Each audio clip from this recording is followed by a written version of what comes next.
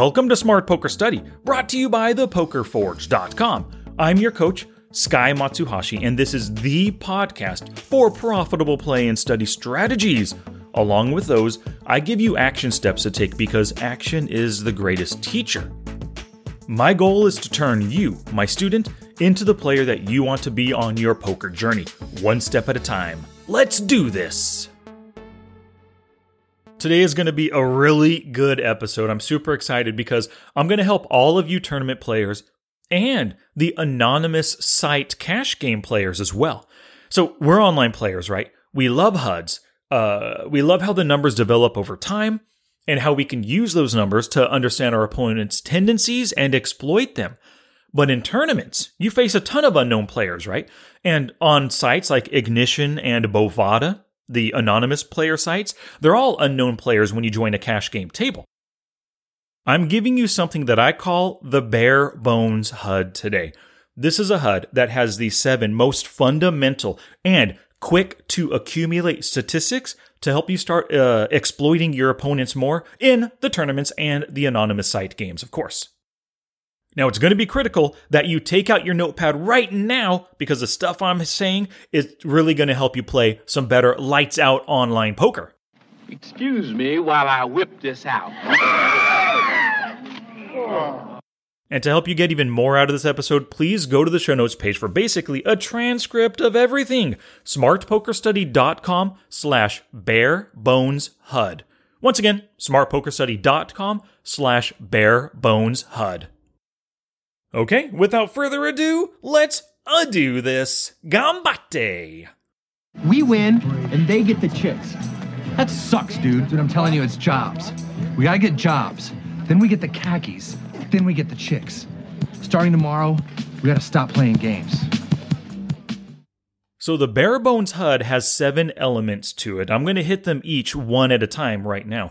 But I forgot to mention this earlier, before the Gambate, if you go to the show notes page for today, smartpokerstudy.com/barebones-HUD, you can see a YouTube video that I posted there showing exactly how to create the 7-element HUD for yourself.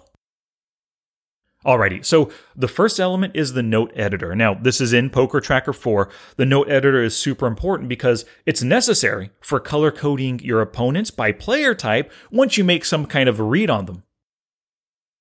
Also, in case you want to put a player note for when you're reviewing hands later on, that note editor is important.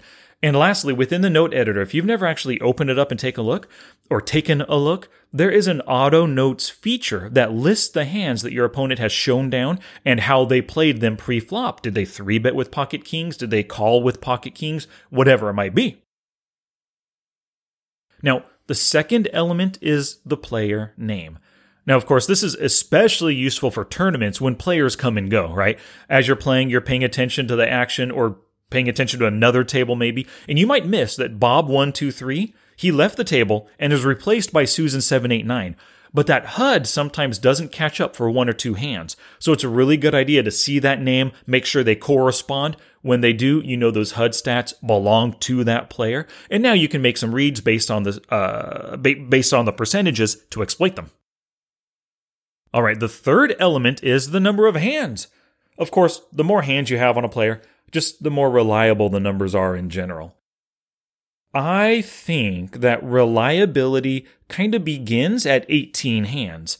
If you're playing 6 max, that's 3 orbits, or full ring, it's 2 orbits, right? And so everybody has seen every position at least twice or 3 times. You start to develop reads right there. I'm not saying it's 100% reliable, but that's where it begins. 18 hands, 2 or 3 rounds. However, you can start to understand your opponent after just 4 hands, truly. If their VPIP in 4 hands is 100%, you're likely up against a loose player, right? Likely, not 100% sure, but it's pretty close. Loose player right there. Played 4 hands out of the 4 that you've seen them being dealt. If their VPIP is 0% in 12 hands, very likely a tight player. Now, let's couple this with some other stuff, right?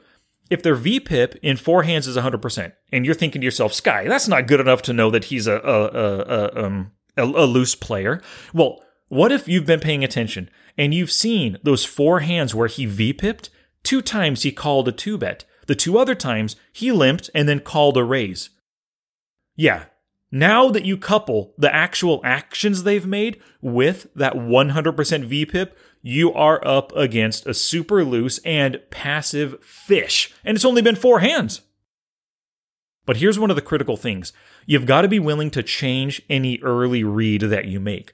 Because as you play more hands, their stats are going to converge to their actual tendencies. And maybe that's around 50, 60 hands or so. And anything beyond that, 100, 200 hands you get, yeah, you're pretty darn certain that those numbers are their tendencies. And you can really start to exploit it then.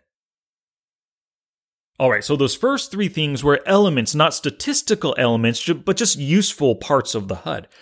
These next 2 right here are where the stats start, and these 2 are the most critical stats to have, VPIP and PFR. Now, these give you an initial read on their player type. Over time, like I said, everyone's tendencies play out and the numbers converge, and you can be pretty confident that 40/5 player, yeah, super loose fish, right? The other 18/16 player, totally tight aggressive. That's probably what your stats end up in the long run. And that other guy, 33/27, yeah, super loose aggressive player, right? And that other player even, the maniac, 50/42, yeah, super maniacal player. Now, by knowing their player type and just using VPIP and PFR to get you that, you can better play the player with your list of general exploits that you know work against each player type. And I have a prior podcast, podcast number 289, and it was called How to Spot and Exploit the 4 Common Poker Player Types. So if you know that this player on your direct left is a tight aggressive player, you might only have 20 hands against them, but you can start to employ the strategies that generally work against tags until you learn a little bit more about him. All right, the 6th element is the 3-bet percentage. Now, this helps you to look ahead before you open raise, and you spot those frequent 3-betters because, as you know, the 3-bet is the bane of 2-bets. This is especially helpful for tournament play because as stacks get shorter, you really want to look ahead at all the short stacks, anybody at 20 big blinds and below. If they have that high 3-bet percentage, 12, 13, 15%, there's a good chance when you open raise, they might be 3-bet shoving on you. Do you want to face that 3-bet shove? If not, you may choose to just fold instead. Of course, you can potentially 4-bet bluff those frequent 3-bet bluffers, or you can also call when you have position and you know how to exploit them post-flop. Or, if your hand is just so weak and you don't want to face a 3-bet, then just go ahead, instead of open raising, just fold your hand and just watch the action, see what the players do, learn more about your opponent by paying attention to their exact actions. Who is limping, who is calling, who is 3-betting, who shows down Jack 8 suited at showdown after calling a 2-bet in the button. All right, so the 7th and final element of the bare bones HUD is total AF. Now, AF is aggression factor, and it's a measure of the bets and raises that a player makes to their calls. So an AF of 2 means that they bet or raise 2 times for every call that they make. If you see an AF of 4 or higher, they love betting and raising and not so much calling. If it's at less than 1, they are a calling station. So knowing just their general post-flop tendencies towards aggression or passivity, that's going to help you plan for the hand before you even enter pre-flop. And one of the great things, let's say you're looking at your opponent, you c-bet the flop, his AF is like 0.8, right? You get to the turn, you c-bet, and he raises you. This guy who almost never bets or raises, is raising you on the turn. You know he's got the goods. So maybe the straight just completed, maybe the flush completed, maybe he's finally waking up with a set, and you know that your top pair or second pair is no longer any good, right? You can use these or this AF stat to exit the hand necessarily. All right, so I do want to give you, if you want to build your own bare bones HUD, great, have at it. I've given you the 7 things. Show notes page has that video. Once again, smartpokerstudy.com/pod342. You can watch the video, follow along in Poker Tracker 4. But just in case you want a slightly more robust HUD, here's a couple extra stats that you can put in. If you like to 3-bet bluff your opponents, you're going to want to put in or add to your bare bones HUD, raise first in, and also 2-bet, then fold to 3-bet. So If your opponent raises first in greater than 20% and they fold after raising greater than 50%, you have an awesome target for 3-bet bluffs. So those are very useful stats, especially if you just enjoy 3-bet bluffing your opponents, right? And of course, obviously, your 3-bet bluffs are going to be more successful if you're doing it from a later position or, from in position, the cutoff or the button. And especially if they're in a later position, if they're open raising in the cutoff, they have a pretty wide stealing range and you're on the button, that's a great spot to do it. Now, because you strive for bread and butter poker, you're probably going to be making a lot of C-bets and potentially a lot of double barrels too, right? If you like making double barrels, or not just like them, but if you want your double barrels to be a little bit more successful, you want to have a greater indication that you can get them to fold on the turn, 2 more stats to add to your HUD. The first is fold to flop C-bet and fold to turn C-bets the second. So of course, you're a bread and butter player. You strive to be the pre-flop raiser as often as possible. So you make more C-bets than you face C-bets. So you want to know if your opponent folds more often on the flop or the turn, or maybe both, right? If they fold greater than 60% on the flop and they end up calling you, you know they have something. And this might save you from making a costly double barrel bluff that's probably not likely to work because, a fold on the flop at 65%, that means that they make their decision on the flop. They called, they got something, probably not want to make a double barrel bluff. However, let's say you look at their 2 stats, right? Fold on the flop is 35%, but on the turn, 65%. Awesome. Before you make your flop C-bet, you already know he's going to call more often than not on the flop, so you know you're going to have to double barrel to bluff him off the hand.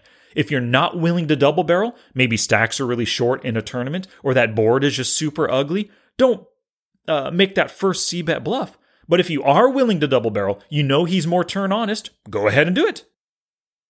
Now here's one last critical idea. Online players. The HUD is super important, right? And HUD stats are useful. But truly, the most important things that you can do to play lights out poker, they're still non-HUD related, right? So a few things. You want to strive to play in position and be the pre-flop raiser as often as possible. You also want to play the player and visualize their range and how it interacts with the board. Your HUD can't really help you with that, right? You've also got to pay attention to the action to see the plays that your opponents make to understand them a little bit better. So if you notice that they limp call a lot, they 2-bet and they never fold to a 3-bet, maybe they overpay for their draws, right? This player had a gut at showdown. You saw that they had a gut shot and that's all they had on the flop, but they called on the flop and the turn 3/4 pot before hitting on the river. Yeah, they overpay for their draws. That's a really critical thing to be noticing. And of course, watch every single showdown. When you see what they show down at the end, you can replay the action of the hand to help you understand your opponent better. And of course, with all of these reads, whether they're HUD-related reads or non-HUD-related reads, you've got to make exploitative plays based on those reads, because it doesn't do you any good, it does you no good if you make reads but never actually exploit your opponent based on them. You got to play the player, baby! And once again, I just want to mention, again real quick, go to the show notes page, smartpokerstudy.com/barebones HUD to see that video to make your own barebones HUD in Poker Tracker 4. And here's the thing, I'm not just going to give you the barebones HUD. I could easily do that. I could give you a link to download it. But you know the old saying, give a man a fish, feed him for a day, teach a man to fish, feed him for life. I am trying to teach you to fish by making you create your own barebones HUD in Poker Tracker 4. All right, just a few shout outs today. We're talking about HUDs, the barebones HUD and everything.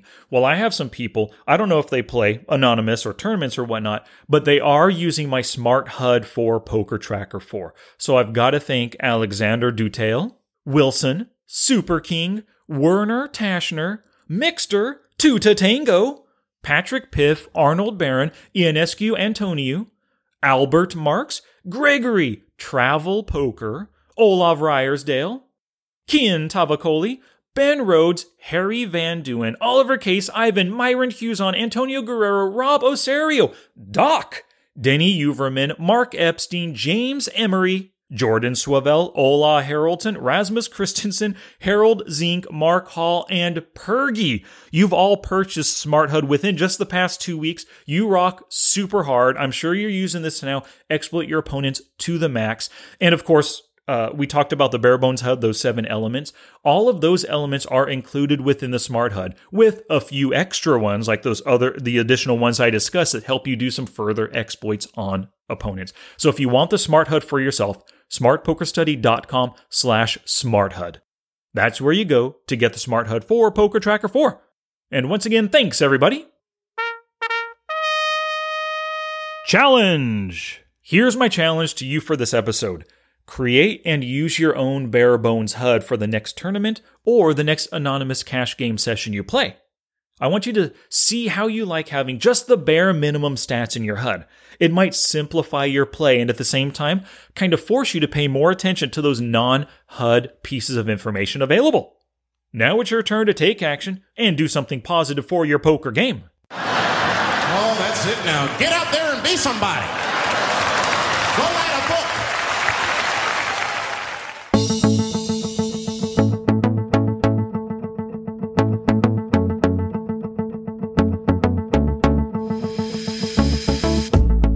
Alrighty, poker peeps, your learning isn't complete until you go to the show notes page, smartpokerstudy.com/barebones-HUD. You can see me make the HUD, you can follow along, click along while you watch the video, and also a transcript of everything I discussed today. And if you're ready to take your poker journey to the next level, take another incredibly big step in your journey, you've got to become a member of thepokerforge.com. That's my one-of-a-kind poker training site where I combine strategy, action steps, quizzes, and play demonstrations like no other online site does.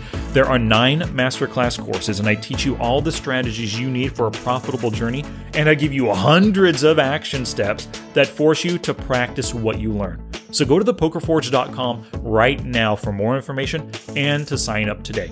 You are going to love being a member of thepokerforge.com. Until next time, take action both on and off the felt to become the player that you want to be.